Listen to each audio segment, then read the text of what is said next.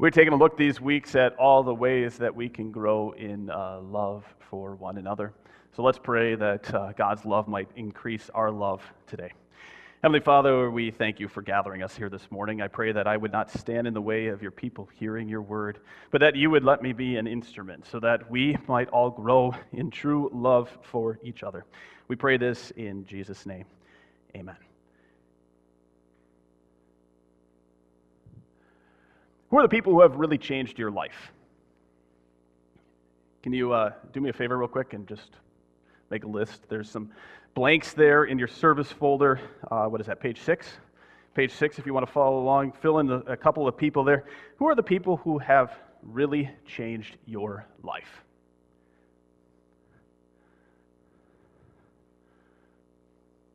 Anybody need a pen? There should be pens in the seats in front of you if you want.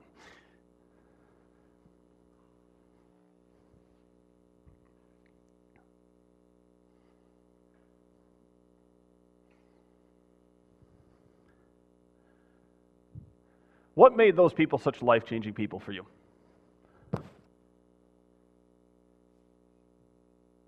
Anyone? If you care to share, you got an easy one? Maybe they cared enough to talk to us about something. They had a close relationship with us, people like our parents.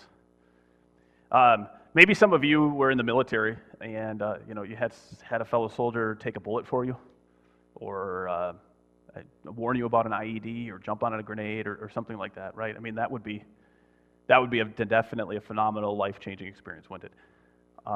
I know of at least a couple people who have had internal organ transplants from somebody else. If you've got a lung from somebody else, that person has definitely changed your life. If you're carrying around somebody else's kidney, right, that person has definitely changed your life.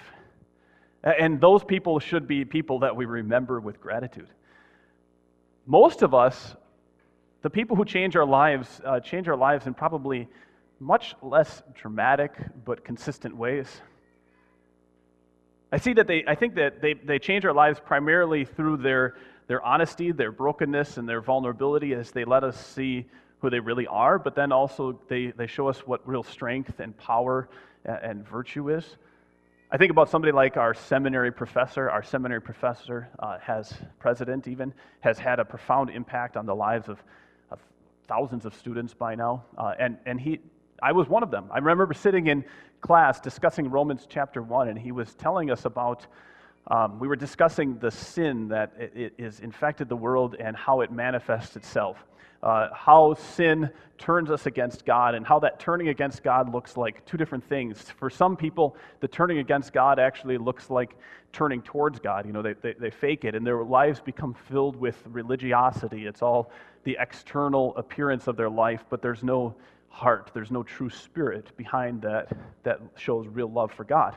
And other people turn against God by explicitly disobeying His commands, and they turn against Him and His ways, and they hate their neighbors, right? So there's two different things, and he was telling us about this, and he was saying to us, telling us about how he grew up, and he talked about this with his mom sitting back in Africa in the day, and his mom would say to him, "Paul, that's just wicked. It's just wicked." And there was a sense as he told us this that she wasn't just talking about the rest of the world. She was talking about her son and how he felt it. You could see it in his eyes, that he was reflecting his own life. And so we saw the ravaging effects of sin right in him. But that same man then a couple months later would look at me as I got sent overseas, and he would look at me and he'd say, "I'm so glad that you're going there. I'm so glad that you are going with my son, that you're going to be my son's pastor and his team leader, and you can be there with him." Because he was testifying to the amazing strength that God's word has through even somebody like me. And that was one of the most encouraging things that he could have said to me at that moment, better than even saying, "You're going to be a great person, you're going to do a great job." Just, "I'm glad that you're going to be there with my son." It was his honesty about the sin, but also his confidence that really made a deep impact on me. That's what it looks like when people really change our lives. We've been working through for the last few weeks how we can truly love others. We see last week, Jesus made these expectations clear that he has of us. And we realize that as we follow him in our lives, that it will be clear to people around us what we expect of us, and we'll be able to see our relationships flourish as we have these clear expectations to live with. Relationships that are not clear are inherently just confused and unhealthy. But to be able to really have clear expectations, you have to be a person who has been deeply changed yourself. You're never going to have the impact on the world around you if you haven't been changed yourself. You've got to look beneath the surface, and that's what God invites you and I to do today. The question, or the invitation to you and I is to be people who will really change the world. And so the question to ask ourselves is who are the people who change the world? Who are the people that God uses to change the world? And it's not so remarkable or significant as we might think. It's not like a Mark Zuckerberg or something like that. So let's get into God's Word today and see what he has to say to us as we look at Matthew chapter 5, verses 13 and following. Who are the people who really do change the world? Jesus starts out here and he says, "You are the salt of the earth, but if the salt loses its saltiness," and he says, "You are the light of the world." Now, in Jesus' day, in Near Eastern times, salt was not used to flavor. Salt was used as a preservative. If you had a good chunk of meat and you wanted to save it even for a couple days, the only way you could possibly save that meat was if you salted it. So it was used to preserve. Light was used in the same way. If you've ever been in just a pitch black, really black, like totally absolute black place. You ever been in a totally absolute black place? I mean, it hardly ever happens anymore, But where you can't even see your hand in front of your face, it's so disorienting. It's dislocating. You get a sense of vertigo, and you can't tell which way is forward and backward and all of that. You might be walking off a cliff, or you could be walking into your favorite chair in your living room. My dad always used to say, you get discombobulated. I have no idea where he came up with that. Anybody else use the word discombobulated? Yeah? Okay, so maybe it is legit. Discombobulated. But that's the sense that you get when you're in that pitch blackness, and light fights against that.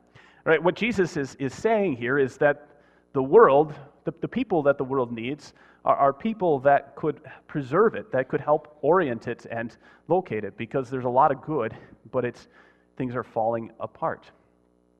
What Jesus is saying here, right, is that everything falls apart over time. Those of you who are 70 or 80 here, are you as sharp as you were 30, 40 years ago? Maybe there's a few of you that, something's changed radically in your life and you're sharper, but most of us not that way, You're not seeing me walk out here week after week and being like, "Yep, I feel more fit, I'm losing weight, I'm getting bigger." That's not happened as I get older. Maybe some of you are, but not me. And so physically, things are just falling apart. Rocks and stones. Rocks, huge boulders turn into stones, which eventually turn into pebbles, which eventually turn into sand. We see that happen all the time. Relationally, this happens, doesn't it? Relationally, socially. Relationships take a lot of work. You know what the life cycle is for a marriage? 7 years. Every 7 years, give or take a few years, you have to refresh your relationship, your marriage. And if you don't recommit to it and then find ways to reconnect, the marriage falls apart. You can look at statistics, and 7 years, 14 years, 21 years, those are the major years, give or take a couple years, where people's relationships really struggle, and then they get a divorce. Pastor-people relationships, pastors in churches, 7 to 10 years. You have to refresh that relationship. If you're not constantly working at it, praying, communicating, connecting, the relationship will break down. Think about, energetically. Energy, just first law of the universe, first law from Einstein says that matter can't be created or destroyed, right? But the second law says that a universe is running out of usable energy. Eventually, the universe is just going to collapse on itself or blow up or something like that. It's probably going to be in 100 billion years from now, but it will happen. It's running out of of energy. And I think we feel this now more than any other time in the past. We don't just feel it physically. We don't just feel it energetically. We don't just feel it relationally. We feel it spiritually, don't we? We feel it deep down in our emotional souls. I mean, there has never been a time that is more cynical and skeptical. When's the last time you took a doctor's opinion at face value and you didn't double check it? I mean, the going opinion is to double check your doctor, isn't it? Things are falling apart. Fewer than 1 out of 5 of us trust the government to do what's right most of the time. Fewer than 1 out of 5 of us. It's the lowest it's ever been. And this is, I grew up with this cynicism that's baked into life.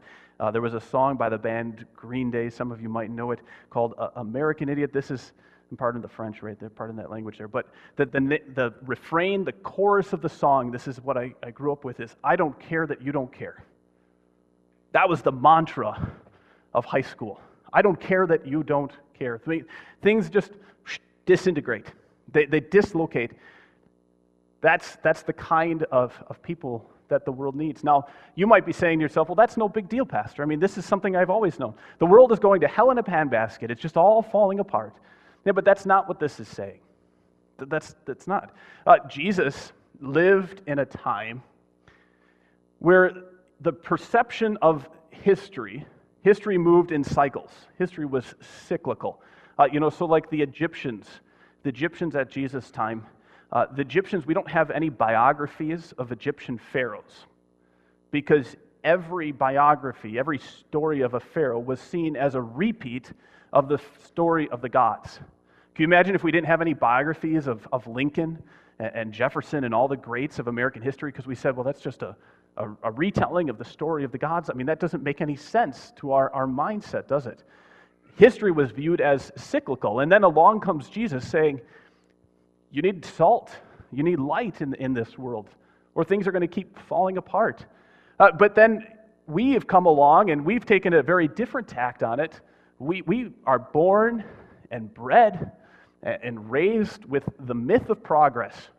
From the time we're little, we're telling our kids, you can be smarter, you can be better, you can be faster, you can be everything that I wasn't. You'll just be better than everything. One of our leaders, he made his way saying to us that we are part of the long arc of the moral universe. Remember that? What are we saying? We're saying that all of history now moves in a direction. You see what's happened is that Jesus' time, we said history was cyclical.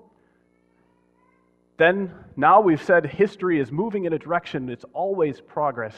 And Jesus is saying neither of those are right.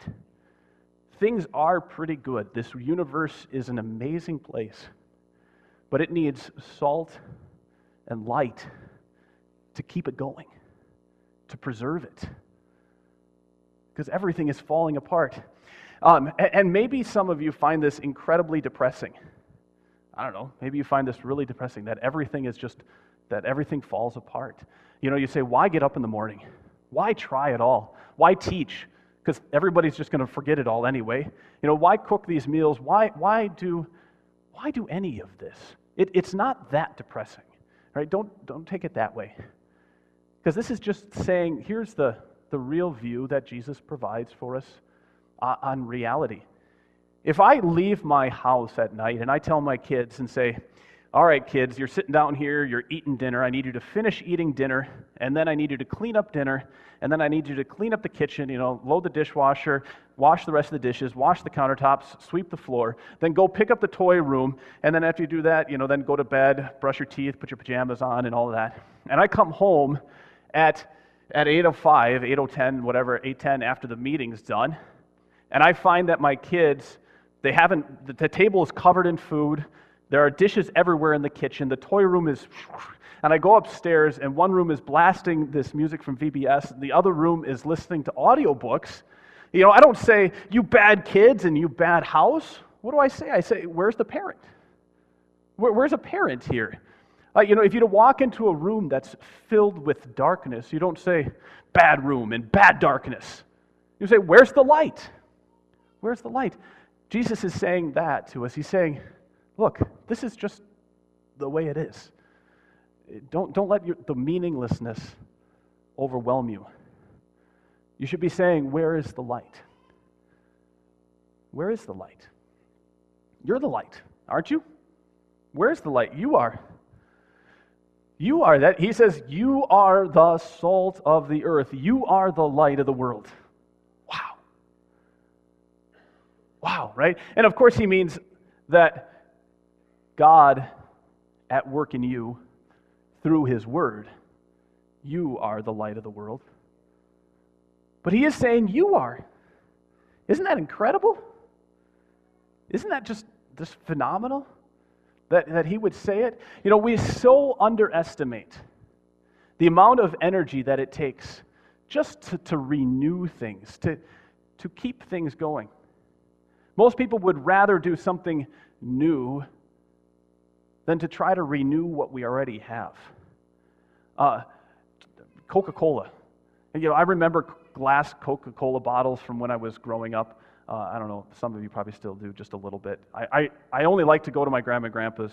I shouldn't say that. I like to go to my grandma and grandpa's because they lived in a small town, so you could get glass Coca-Cola bottles. It was the only place that you could still get glass Coca-Cola bottles. But of course, Coke was phasing them out because it was too hard to refill them. It took too much energy, too much time. It was too hard to convince people to send them back. It was so much easier just to make a metal can and to fill a new one than it was to renew an old glass bottle. Or you take the example of Sears that we've been watching. How much has Eddie Lampert poured into Sears trying to get that company restarted? I figure more than $10 billion by my count. It's a phenomenal amount of money just trying to rebuild, and it's going to close probably this year. All the stores is done. It is so hard to renew things. And then you think, guess what you and I get to see God do through us all the time. God actually renews things that are falling apart. I can give you a couple of examples from just this last year of people who grew up Christian and then, for whatever reason, they walked away from the church. They said, I don't want to have anything to do with repentance. I don't need that. I don't need forgiveness. I don't need healthy relationships with fellow Christians where I can go through some conflict and become a better person. I don't need to grow and mature. I don't need any of that stuff. Right? And now then this last year they came back and they said, you know what, I want the gospel. I want forgiveness so that I can forgive others. I'm going to repent so I can encourage others to repent. I want to have a growing relationship with fellow Christians so that I can help them grow into the people that God made them to be. That is just a phenomenal thing to see. And when I saw that not just once, not just twice, but a bunch of times. Now you think, God is renewing somebody right in front of our eyes, and how often does that happen? That we actually see something that is falling apart in life get put back together. Isn't that awesome? Isn't that great? And that's what God is doing right in front of our eyes. And he does it through you and me. You are salt. You are the very thing that God uses to help other people. You always know that I like you when you come to my house. If the meat tastes really good, if I care about you, just kidding, it's not if I care about you. If I make the time in my life, I will set the meat aside, days in advance, and I'll tenderize it. I'll rub the salt all in and the spices to bring out all the natural flavors. And if I don't care about you, if I'm really in a big hurry, I'll just throw the meat on the grill and quick sprinkle some salt on it and go, bam, bam, bam, bam, and all right, we'll call that good, and hopefully it turns out. And I realize that you have to go through a lot of pain and a lot of hard things in your own souls. That's the gospel, that God is working deeply into your lives. God has never used anybody in his kingdom who hasn't had great pressure put on them to become salt and light.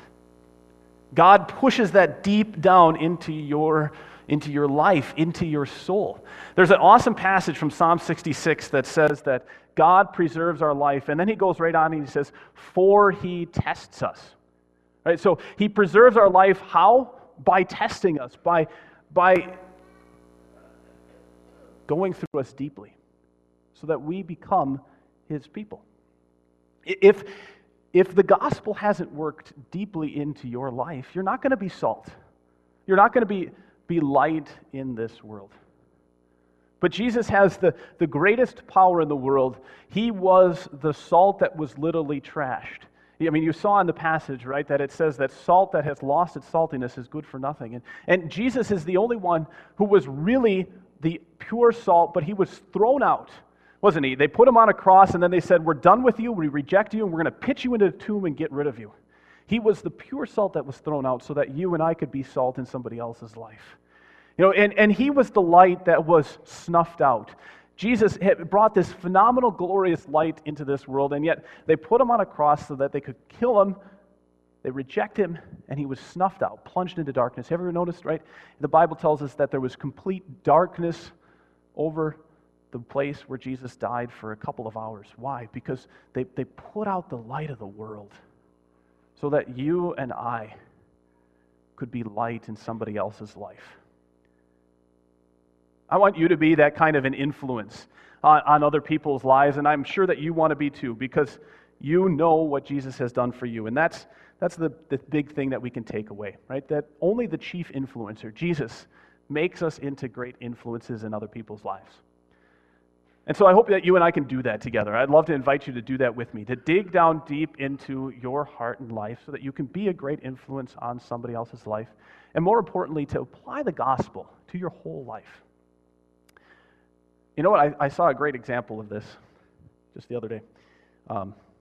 Half of it's mine, and half of it I have to steal from somebody else because they did a better job than I did. So as a parent, right, you know what great parenting is? Great parenting is causing your kids temporary pain for long-term gain. Okay, right? Great parenting, temporary pain, long-term gain. And you as the parent, you have to have dealt with your own stuff enough. You have to have applied the gospel so much to your life that you can say to yourself, I messed this up before. When I was a kid, when I was a teenager, when I was a young adult, I messed it all up, but I believe that Jesus died for my sins, he took it away, so that I can do it better now with you. You have to say that as a parent because you mess up so many things. So you're looking at your kid, and your kid's got those loose teeth, right, hanging out of their mouth. They're just like hanging down there, and I start to joke around with my kid about, man, I want to, because they're complaining about how they're painful, and I want this out of my mouth, Dad. You know, it's terrible. So you start joking around with your kid that you say, well, we're going to tie a string around and slam the door, and can I give you a good punch and all that kind of stuff, right, so that you can help them get the teeth out of the mouth. And so, but I failed as a parent in this way. But somebody else I know said, one night this is what happened. Wife was in the other room with the kid, and all of a sudden she says, honey, come here. And she's wrestling with her kid, and she's got her kid pinned down, and so she says, all right, you grab the arms, and I'm going to pull these teeth out. Wow. But remember, the kid is complaining beyond all belief that these teeth are hurting terribly. So that's what they do, and pin it down, rip the teeth out, and before they rip out the teeth, right, the kid is lying there on the ground screaming, saying, I hate you, I hate you, I hate you, I'm going to get rid of you, I'm going to run away from home, you can't move with me when you get old, I want to get you out of this house, blah, blah, blah, right, all these terrible things. And then you rip the teeth out, and the kid's like, I love you, it feels so much better. Oh, it's kind of funny now, huh? I can stick my teeth in here. I love you. All that stuff, right? And a couple days later, exact same thing happens. I hate you, I hate you, I hate you. Oh, I love you, I love you, I love you. That's parenting, isn't it? You got to do that in your whole life. When your kids are teenagers, you're going to discipline them, and they're going to come back to you, and they're going to say, I hate you, I hate you, I hate you. And then they come back 25, 20, 30, they say, I love you, you were right the whole time. That's parenting. But you know what that is too? That's Christianing. That's living the life of a follower of Jesus. You have to apply the gospel so much to your life. Let that chief influencer influence you so that you could possibly influence somebody else. Tim Keller has a really nice way to say it. He says that love without truth is sentimentality, and truth without love is harshness. But God's great commitment to us, His great commitment to us is what moves you and I to see His love and His truth together, so we repent and we help others repent. Let God change you deeply so that you can influence others. All right, let's pray for that. Heavenly Father, so often we are afraid of seeing who we are deep down. We've got all of this sin that piles up beneath us because we don't want to deal with it. We're afraid of it. We'd rather leave it in the past. But that deeply influences who we are, and we repent of that. We repent of hiding it. We ask that you would expose it to the light, that you would push your salt deep down into our lives so that we can become true salt and light in this world. Make us into these influences that will change other people's lives by the grace of Jesus Christ. We pray for this in Jesus' name, amen.